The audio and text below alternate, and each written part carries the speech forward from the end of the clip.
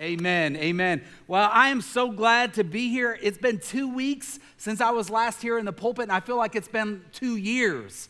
It feels like a long time. Today we are continuing in our sermon series. We're actually in the 6th week of our sermon series from the letter of Philippians. If you have your Bible or Bible app, you can go ahead and turn to page 1165 if you're using one of our pew Bibles or Bibles underneath the seats in front of you. And your Bible app, go ahead and flip to Philippians chapter 2, verses 1 through 4. And as always, if you don't have a Bible that you can read or understand easily, we want to invite you to take one of our Bibles home with you. Call it yours. Tear out the page that says Calvary Baptist Church and write your name in it. It's your Bible. We want you to have it. We want you to have a copy of God's Word that you can read and understand easily, because we believe if we read God's Word and apply God's Word, He will change our lives. And don't we all want to experience life change? Don't we all want God to change our hearts and change our lives? In fact, many of you maybe are here for the first time today because you're looking for something to change in your life, and you're looking for God to change you. When you read and apply God's Word, that's what happens.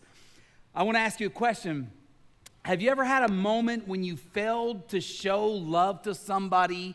Like you were given the perfect opportunity to show love to somebody, you were given the perfect opportunity to be kind to someone, and you dropped the ball, and it didn't happen. Raise your hand if you've done that. Thank you. Let me confess my sin to you. Last weekend, my family and I were traveling from a celebration of life in Fort Smith, Arkansas. We were traveling back home. We were in one of the church vans. We made it to Gallup, New Mexico, and the engine blew up. I don't know what happened. Something happened. There was oil underneath the car, under the undercarriage, all along the sides of the van, in the back, on the back tailgate of the van. Oil was everywhere. So something pretty bad happened, right?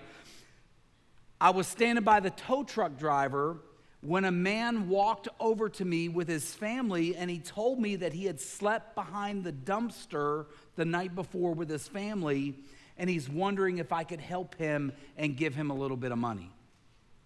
So I said rather hastily, I'm out there with my children, my wife, the van is broken down, I'm making phone calls, and I said, hey, I'm sorry, I don't have any cash on me. Our van's broken down. I'm 400 miles from our house.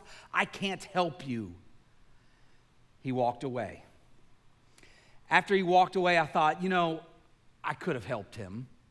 I could have done something. I may not have had any cash on me at the moment, but we were right outside Safeway, the grocery store. I could have taken him inside and bought him groceries. We were outside a hotel. I could have booked him a room for the night for he and his family. I could have taken him to the burger joint across the street and bought food for his family. But instead, I could only think about the problems that I had going on in my life in that moment.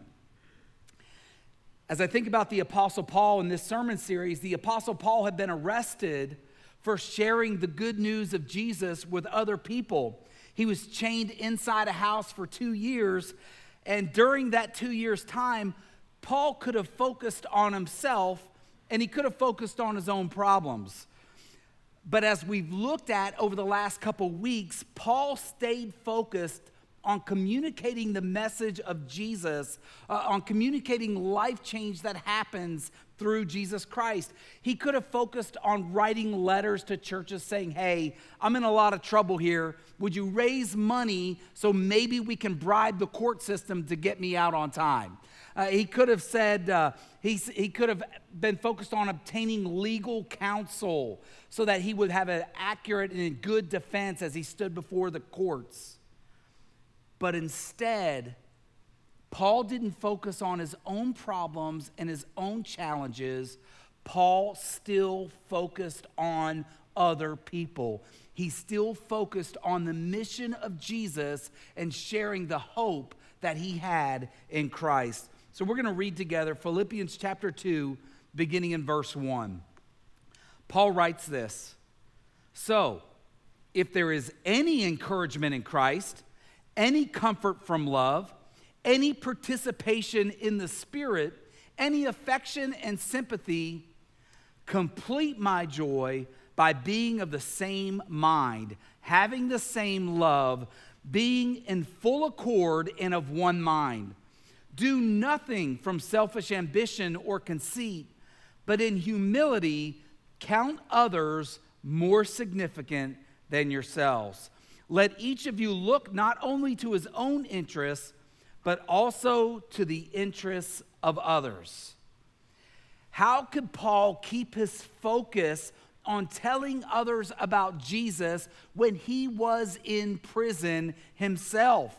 When he had many great distractions and obstacles that were going on in his life? How could he do that?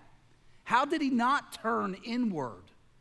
Well, I think it's because he understood that unity around the mission results in life change. Unity around the mission results in life change.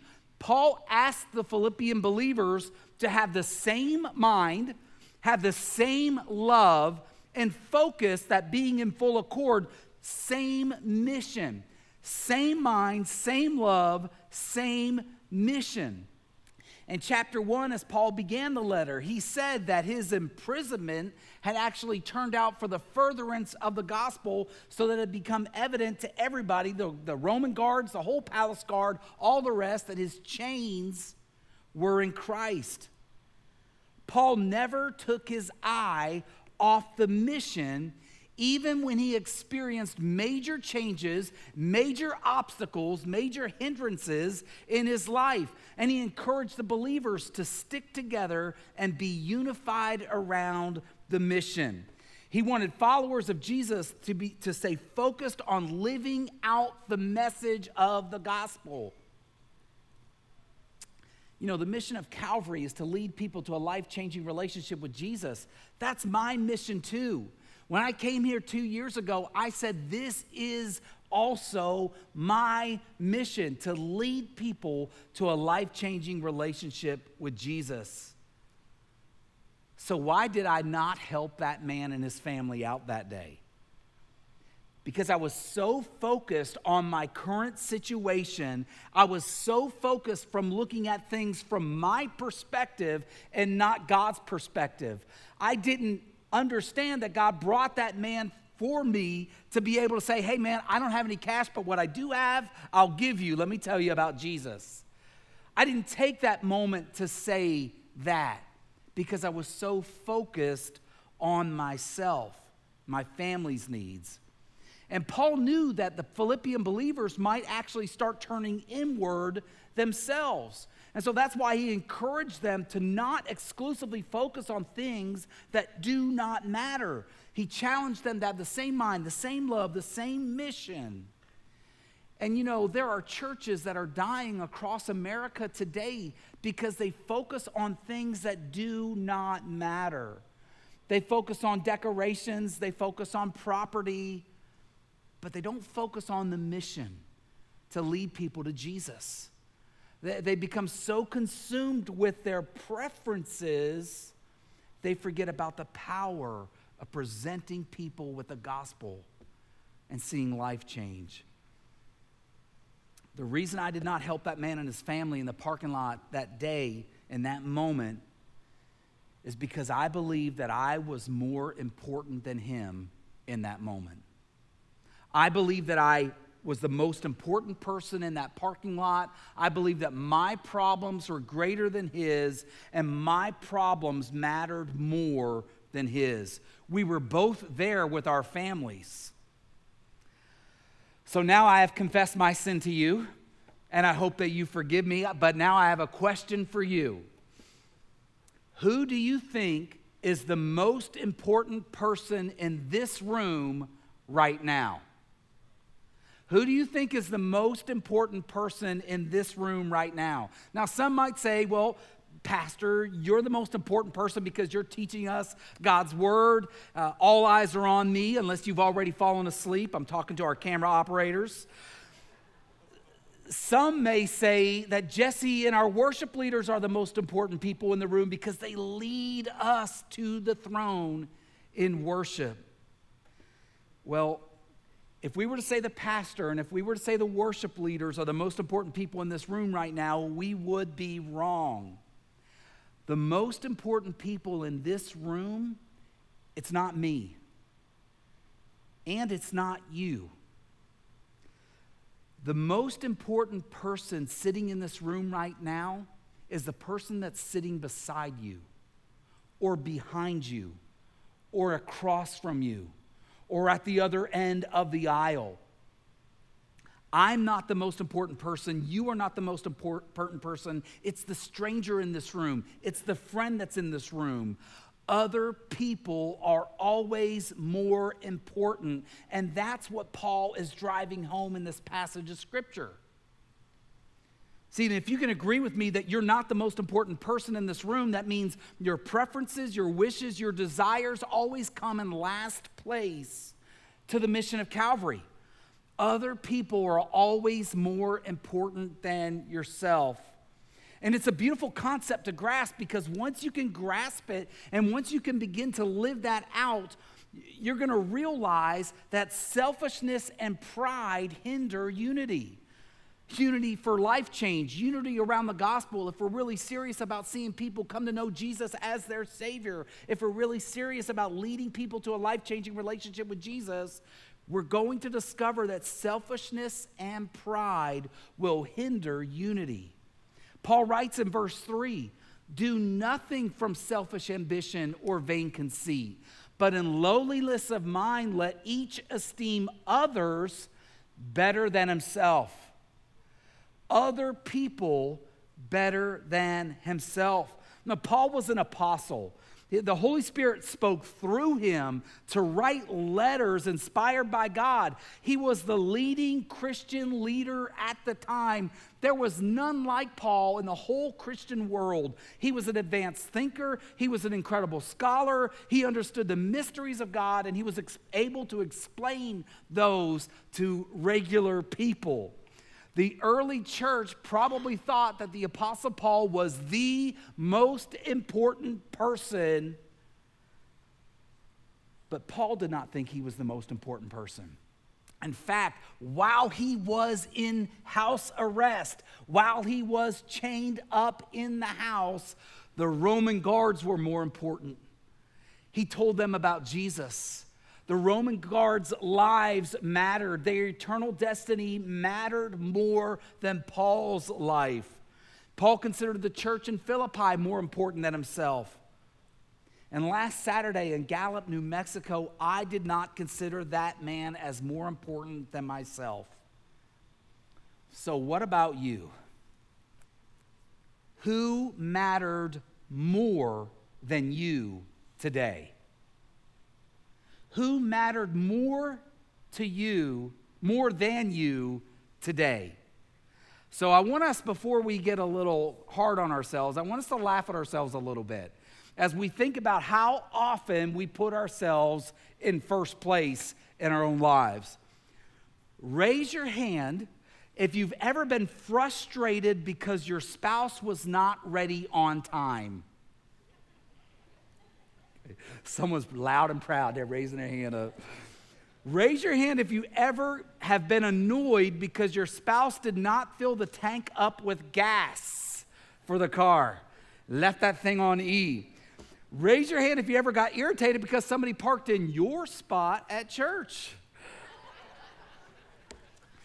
See, we get irritated with other people because we feel like we matter more. Now, I'm not talking about areas of social justice, and I'm not talking about areas where there's an injustice that's done and we're defending the rights of somebody that can't defend themselves. I'm talking about everyday living. I'm talking about when the remote control is hidden from everybody, when it's hidden underneath the couch, and all you want to do is turn off the TV, but you can't turn off the TV because now they make TVs without power buttons on them, and you have to have the remote. And you're saying, who has the remote? I don't have it. Stand up. I don't believe you. Move around. Right? Those things.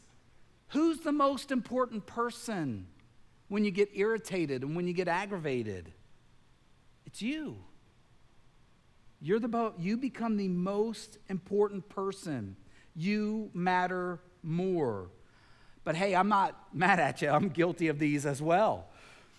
When we're irritated with others, it's often because our desires matter more. And if you really think about the reason why people bother you and annoy you, it's ultimately because in that moment you matter more than them. So let me ask you a question. How important were others to you this past week? How important were other people really to you last week, this past week? Are there people that you got to go back to and apologize? Are there people say, hey, you know what? When I got irritated, when I got aggravated, I was putting my own needs in front of you. And I just want you to know I'm sorry. I'm going to work on that because that is humility. Now, let me just add this caveat. If you think that your spouse ought to wait on you hand and foot, and you go home and you say, now, didn't you hear what the pastor said? I'm more important than you. You've got the wrong idea. You're hearing me wrong. I'm saying we can never say to somebody else that we are more important to them. Other people are always more important than us. And Celebrate Recovery meets every Monday night at 6:30.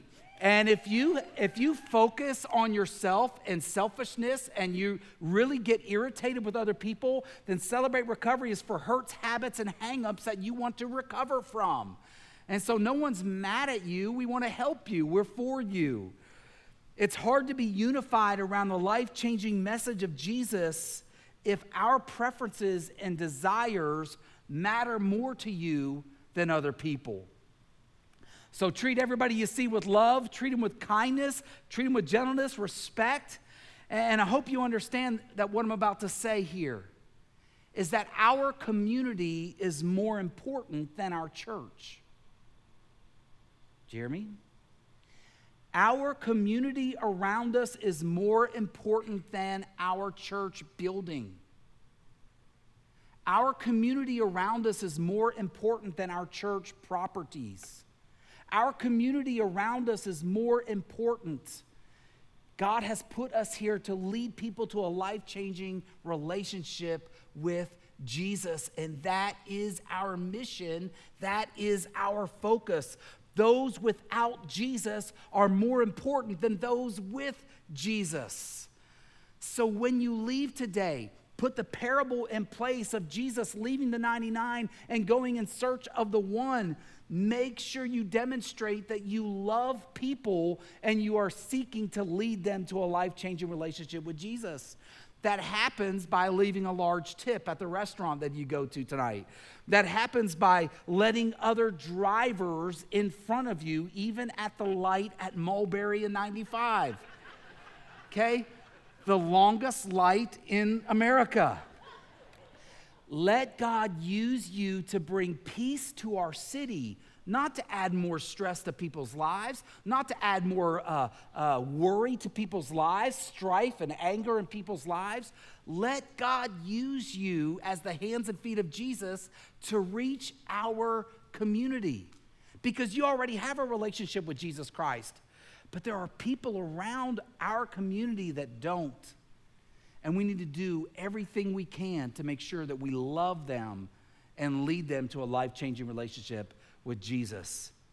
God loves you, God cares for you, but God is going to allow you to choose to be humble or to get humbled. God's going to allow you to choose to be humble, to demonstrate humility, or to be humbled. Are you supposed to be concerned about yourself? Of course you are. Should you be concerned about your family? Of course you are. When you're 400 miles away from home, should you be worried about how you're going to get home? Of course you should. But Paul writes in verse 4, let each of you look not only to his own interests, but also to the interests of others.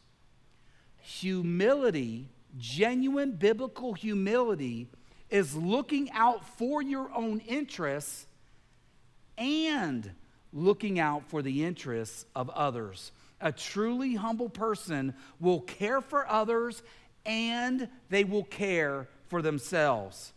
If all you ever do is take care of other people, but you never care for yourself, it may be because you don't love yourself the same way that God loves you. You don't value yourself the same way that God values you. And if all you ever do is care about your own needs and you do not care about others, you love yourself a little too much. You know, you're too important in your own eyes. You matter too much. And if you're a follower of Jesus, but you struggle with pride, God will help you to be humble by humbling you. 1 Peter 5:5-6, Peter writes this, "And all of you serve each other in humility, for God resists the proud, but favors the humble. So humble yourself under the mighty power of God, and at the right time, He will lift you up in honor." God resists the proud. God resists the arrogant. God resists those who don't love and care for other people.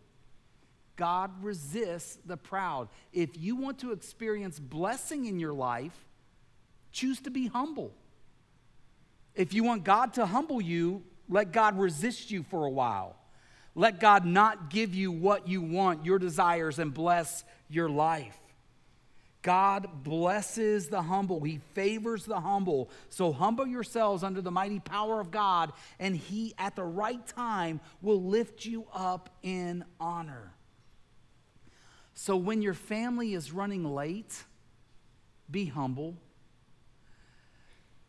When you don't get your way, be humble.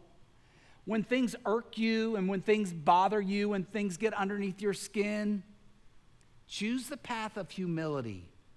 Because when believers and followers of Jesus choose the path of humility, and when we can focus on our own needs and focus on the interests of others as well, it communicates to a world without Jesus that Jesus has changed our lives.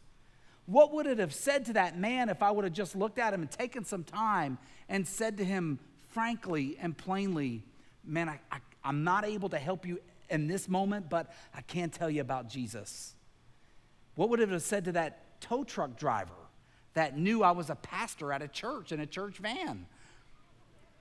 What would have communicated to him that he said, man, he was able to focus on the spiritual needs of this family, and he didn't worry about what was happening in his own life in that moment?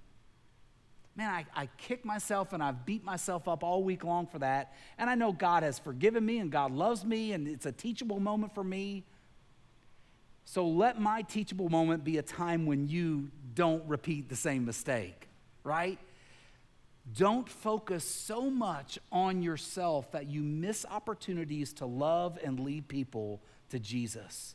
You can lead people to Jesus by inviting them to church with you. You can lead people to Jesus by sharing how God has changed your life.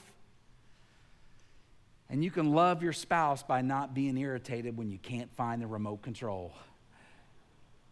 Leading people to a life-changing relationship with Jesus requires love and it requires humility. Jesus humbled himself to the point of death on the cross so that you and I could have hope. And if you've never experienced a life-changing relationship with Jesus, I want you to know that our prayer team will be here at the front. And a life-changing relationship with Jesus begins first by asking Jesus to forgive. Asking Jesus to forgive you for your sins. By humbling yourself and receiving Jesus as your Savior. Believing that he died on the cross for your sins. Believing that he rose from the dead. And believing that one day he's going to return. Prideful people can never surrender their lives to Jesus. It takes a step of humility. It takes a step of faith to say, Jesus, I'm not the most important person in this room. I need you to save me, to change me, and I surrender my life to you. If you've not yet done that, Our prayer team will be here at the close of the last song. They would love to be able to lead you to that life-changing relationship with Jesus. Thanks for your kindness. Thanks for your forgiveness towards me. And I pray you go out and make a difference in our community. Let's pray together. Lord, we thank you for grace, and we thank you for your kindness that you demonstrate to us. We thank you for the hope that we have through Jesus. And Lord, it's our prayer and our desire that you would continue to show up and change lives today.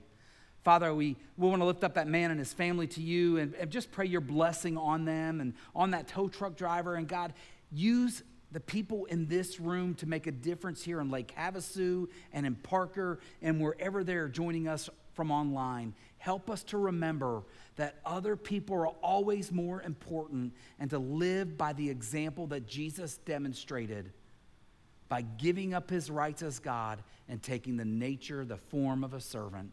Father, thank you for life change. Thank you for hope. Thank you for the joy that we have in Christ. And now, oh God, as you've caused us to think, let us worship you, the most important being in the galaxies. It's in Jesus' name we pray. All God's people said,